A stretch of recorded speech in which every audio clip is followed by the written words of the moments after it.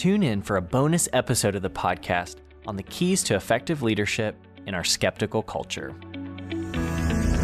Informing, encouraging, and supporting your church. You're listening to the Excellence in Church Administration podcast from ECFA.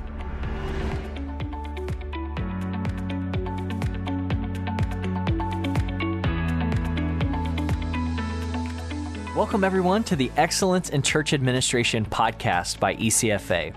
This is your host, Michael Martin, and today we have a special episode of the podcast for you. Our Vice President of Research and Equipping, Warren Bird, knows large churches, and he has opportunities frequently to engage with key leaders in the church.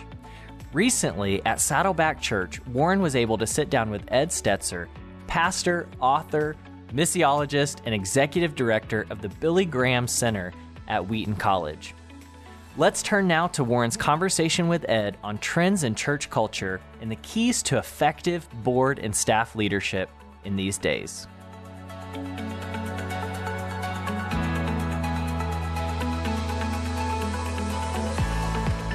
Ed, we're recording this at Saddleback Church, where you and I are co-teaching a group of pastors, many from extremely influential churches. If you had only 2 minutes with these, or for that matter, any other group of strategic church leaders, what's the most important issue you'd encourage them to focus on for 2019? Yeah, I think we're in the midst of a cultural shift. I think that knowing that we should be preparing ourselves for engaging a culture.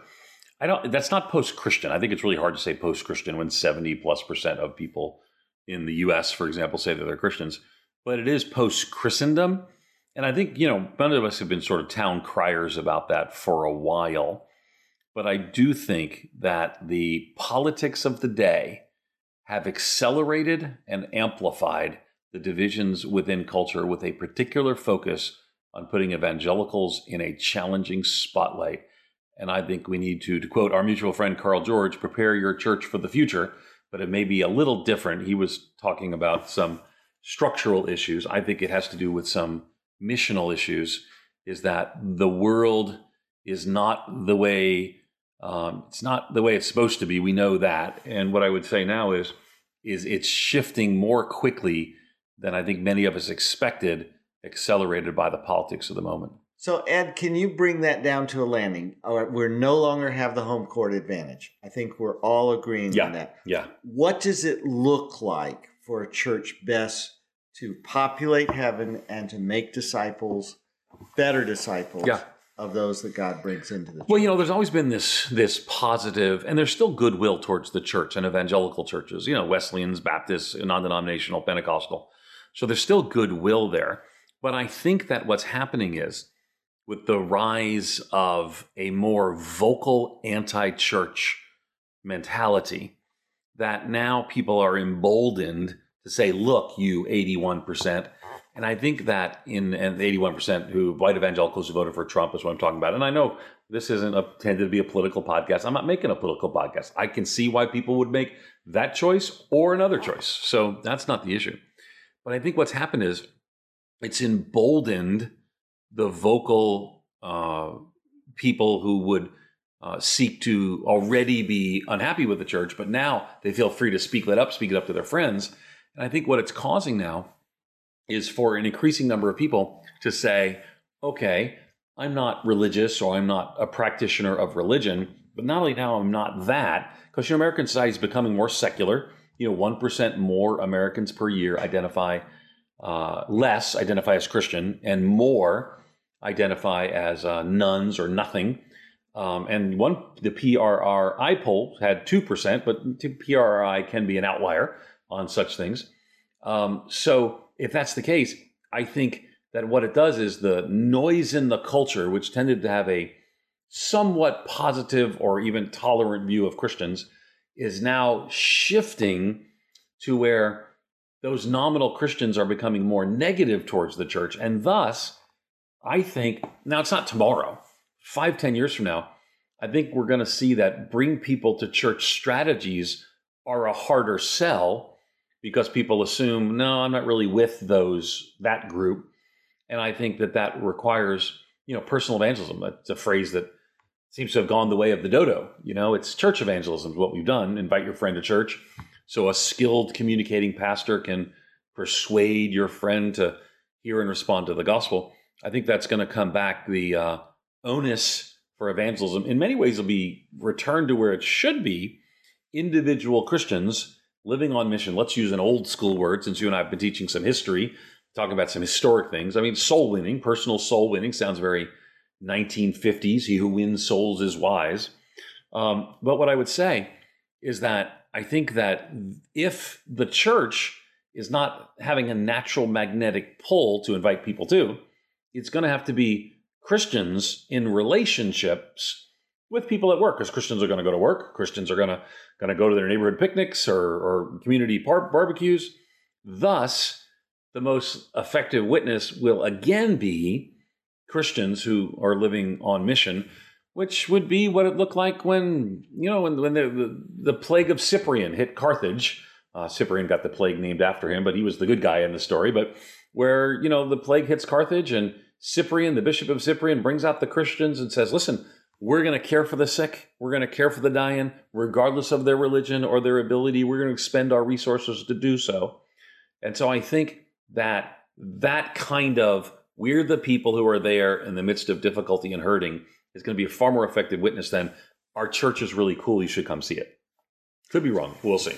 So should pastors, are you saying, put more energy then into helping people, kind of Home Depot, you can do it, we can help. Oh, I like that.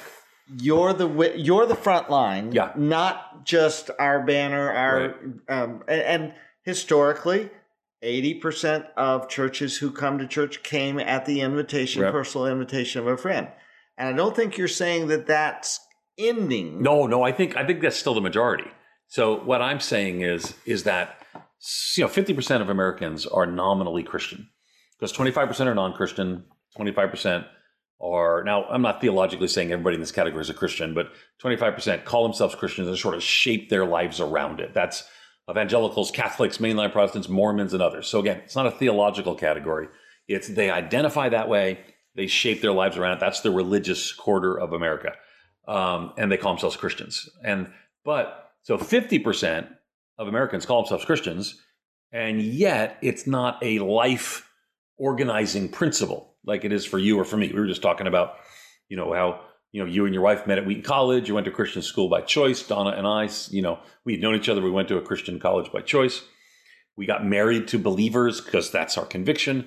So I think 50% still means there's a significant openness. I actually divide that into two categories.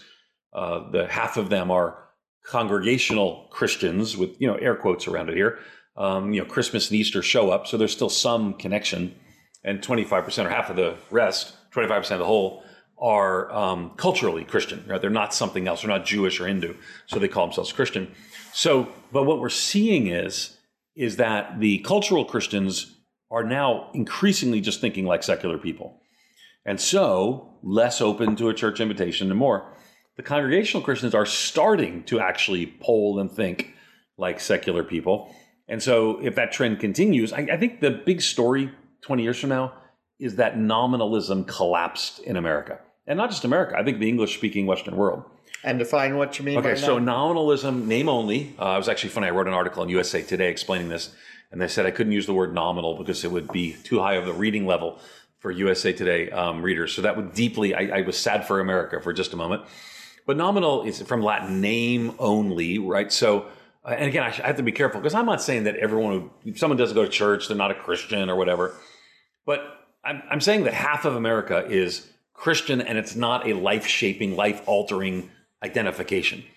And those people now, so if I'm pastoring a church, now this isn't true in Vermont, and it's probably, not true in Austin for that matter. But if I'm in Chicago, it's still true. I tell people, bring your friends to church on Christmas and Easter. So that fishing pond has become what we are best at. But that fishing pond, I can tell you with as much statistical certainty as statistics can give us, that fishing pond's drying up. And to change metaphors, we're going to be like a bear fed by the tourist, because the bear didn't have to go out and do it the bear's self. And so the tourists would feed. And in a sense, what's happened with evangelism is Christians have become like a bear fed by the tourists. It works. Bring your friends to church. Listen, we saw a peak in church attendance in the 80s, I think in large part because of the reinvention of church.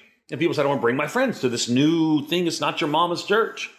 But that pond, back to the other metaphor, sorry to mix them, that pond's drying up, that tourists are not coming to bring the food to the bear, and the bear better learn to fend for him or herself. And I think that means that Christians have got to learn again what's a very old and very biblical skill, that they themselves engage in relational evangelism and personal gospel proclamation. You develop a lot of this that you've just voiced in your latest book, Christians in the Age of Outrage.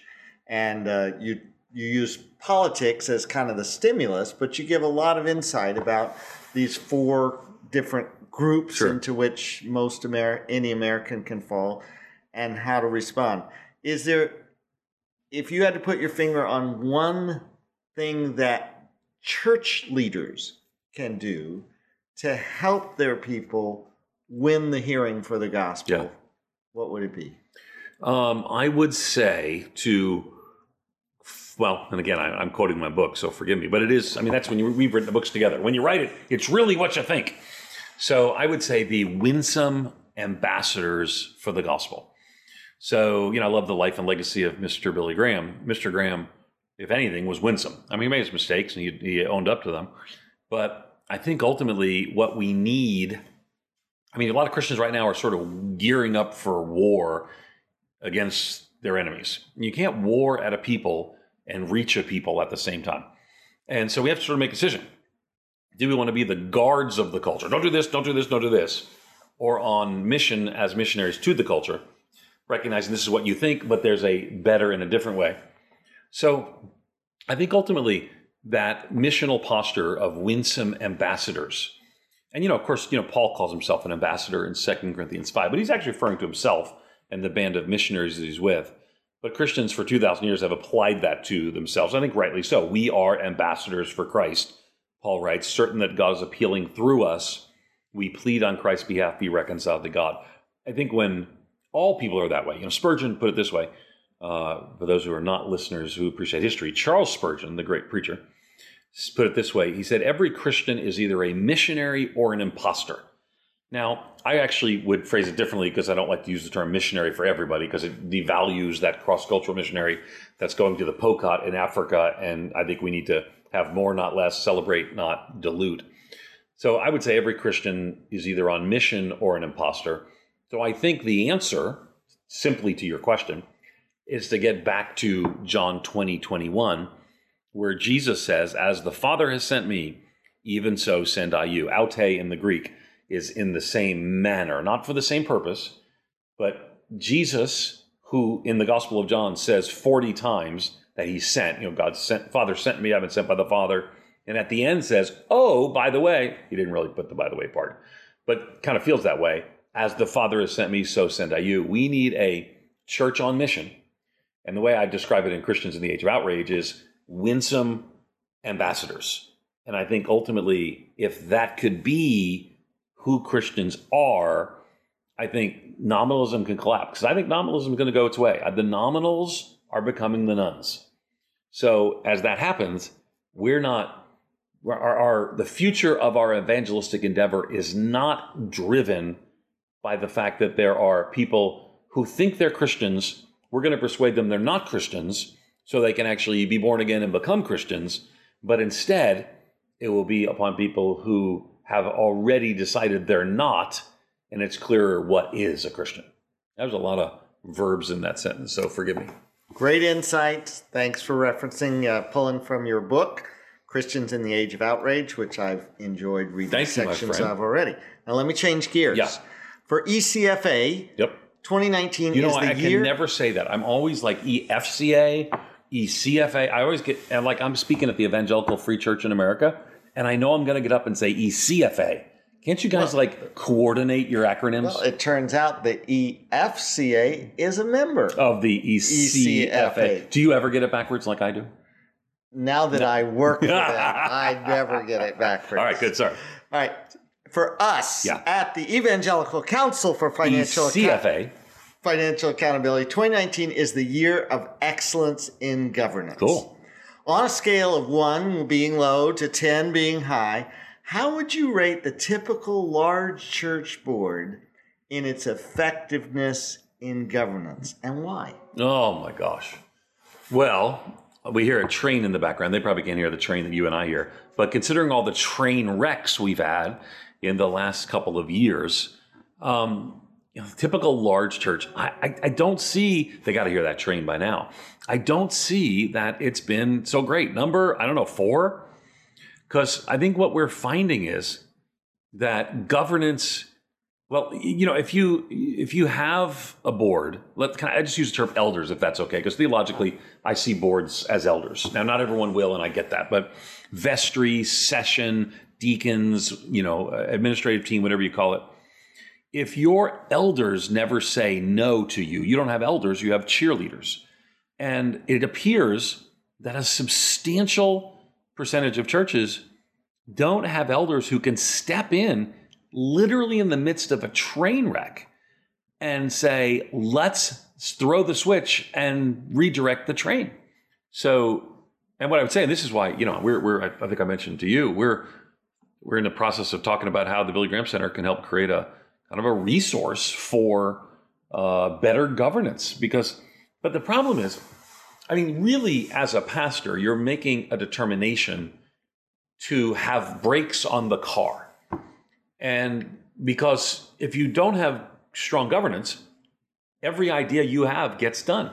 So it's sort of counterintuitive, and all the horror stories of, I couldn't get anything done because the elders were in charge, or, in traditional church, the deacons are like the elders in Baptist world, right? So I hear a lot, well, the deacons just did this or that. Well, I got to tell you, I'm not sure which is worse, bad elder governance or no elder governance. I would like to have option 3, please, which is good governance. So and again, this is why I think ECFA, and again, I'm not paid to say this. I don't even think like I've ever done anything with we are a member, but I think that the ministry of the ECFA is right now, 2019 is the year. Okay. Right now is a key moment because the witness of Christians is at stake. And I think ECFA is part of the solution. And again, I'm not the guy I like it so much about the company, or I'm a client, Norelco, yes. Whatever it is. So we're in, but I think ultimately you need a lot more people to be in. And of course, people can still, no governance fixes the dishonest person. It just enables you to respond and not see the train wreck. Again, thank God I'm a metaphor user. Thank God that sometimes we can slow down and redirect the train. It doesn't always have to crash. And I think governance helps us to avoid those crashes. Will the increasing skepticism in the American culture towards organized religion in particular, what will the impact be on church boards and their needs and the standards that those boards decide upon for what they can and cannot do? Well, the imprimatur of some organization that's not yours. And I would say, too, yours is not, you have to have 2 things. You have to have, here's our audited financial statements, which you don't audit financial statements, though you do require those kinds of things. And we have a lot of CPAs who look over those audits. Exactly. So I think it's a twofold thing. One says this is the imprimatur saying that we are approved, we are certified, we are whatevered, and that adds a sense of credibility. And I will tell you, as donors, I raise funds for the Billy Graham Center. They ask those questions, and so and they should. Who should give is someone who's being a good steward, and that's on me. So, and right now, the ECFA is the space. There's not like others out there. Not that I'm calling for creating others. Maybe there will be one day, and that's fine. But I would say audits and imprimatur both make for accountability that I think a lot of Christian organizations will be asked more about. Thank you. You've given us a little bit of a forecast of stuff you're working on. Can you give us a bigger picture of what issues you're pondering the most? And somewhere in there, tell us how listeners can stay connected with you. One of the weird things in my life is I have a raging case of attention deficit disorder. Having written books with me, you know this to be the case. But that makes me interested in a lot of things. So people sometimes say, what are you most interested in? And basically it's what I've looked at earlier that day. So what I'm interested in right now is you and I are teaching a graduate level class, and I'm super excited to be the dean of the School of Mission, Ministry, and Leadership, and our program's exploding, and people are taking master's degree courses all over. Love that. But my next book probably would fit your answer the best. I'm writing a book on evangelicalism and its future. And I say primarily it's evangelicalism's future. You can't deal with current evangelicalism without looking at its historic streams, so I do that as well. But I think we're at a proverbial fork in the road. And as Yogi Berra said, you come to a fork in the road, take it. And I think a lot of people sense that. And I think that's, it's one of the things that our mutual friend Elmer Towns once said to me, and he probably said to you, is write the first book. Just write the first book about something. Well, it's certainly not the first book about evangelicalism. But the book on outrage was everyone, and it's funny, how the lag time is. 2 years ago, you say, okay, I'm going to write a book on outrage. The book came out, I don't know when their podcast airs, but the book came out in October, so just a few months ago. But you had to start writing it 2 years, October before. And then you write for a year. You're probably faster, but you write 9 months. So I'm wondering, October or maybe November or December 2016, everyone's mad. President Trump just got elected and division. But I'm sort of wondering, when is this all going to die down? Are people still going to be outraged? And I got to tell you, turns out they got more outraged. Well, I think that as I'm starting to write on evangelicalism, I think, and I'm not a prophet, the son of a prophet, and I work at a nonprofit organization, but I think that 2 years from now, that crisis is going to be even more laid bare. And so I hope I'm not the guy who gets to be the standard bearer of what evangelicalism is or should be. I think that's probably going to be a Latina woman, not a white man.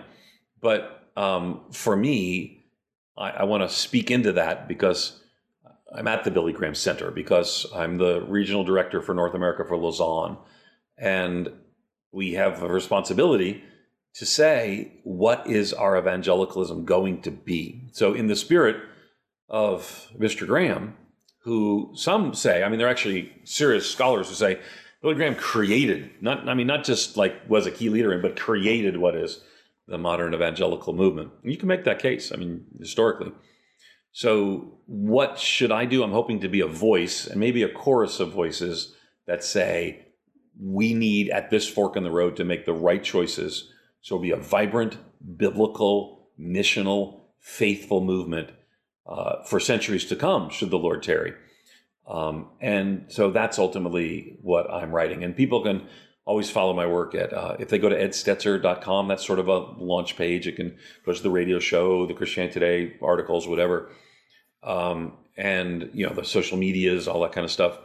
But yeah, so for us, pray for us at the Billy Graham Center at Lausanne, North America, that we can help do what the writer of Hebrews says, provoke one another to love and good deeds, provoke evangelicals to love and good deeds at this key moment, I think, in history. So, Ed, we join you in that heartfelt prayer and desire to see what God's going to do in 2019. We appreciate all the good tools you put in our hands. And together, let's see what God will do through our lives and churches. Amen. Wow, I don't know about you, but those are some great insights from Warren and Ed Stetzer on effectively reaching our culture in these days. So much for us as church leaders to be thinking about. Well, hey, if you like this podcast and you haven't subscribed yet, please do so now on iTunes or wherever you get your podcast. Well, again, this is Michael Martin with ECFA, and we look forward to being with you again soon on the Excellence in Church Administration podcast.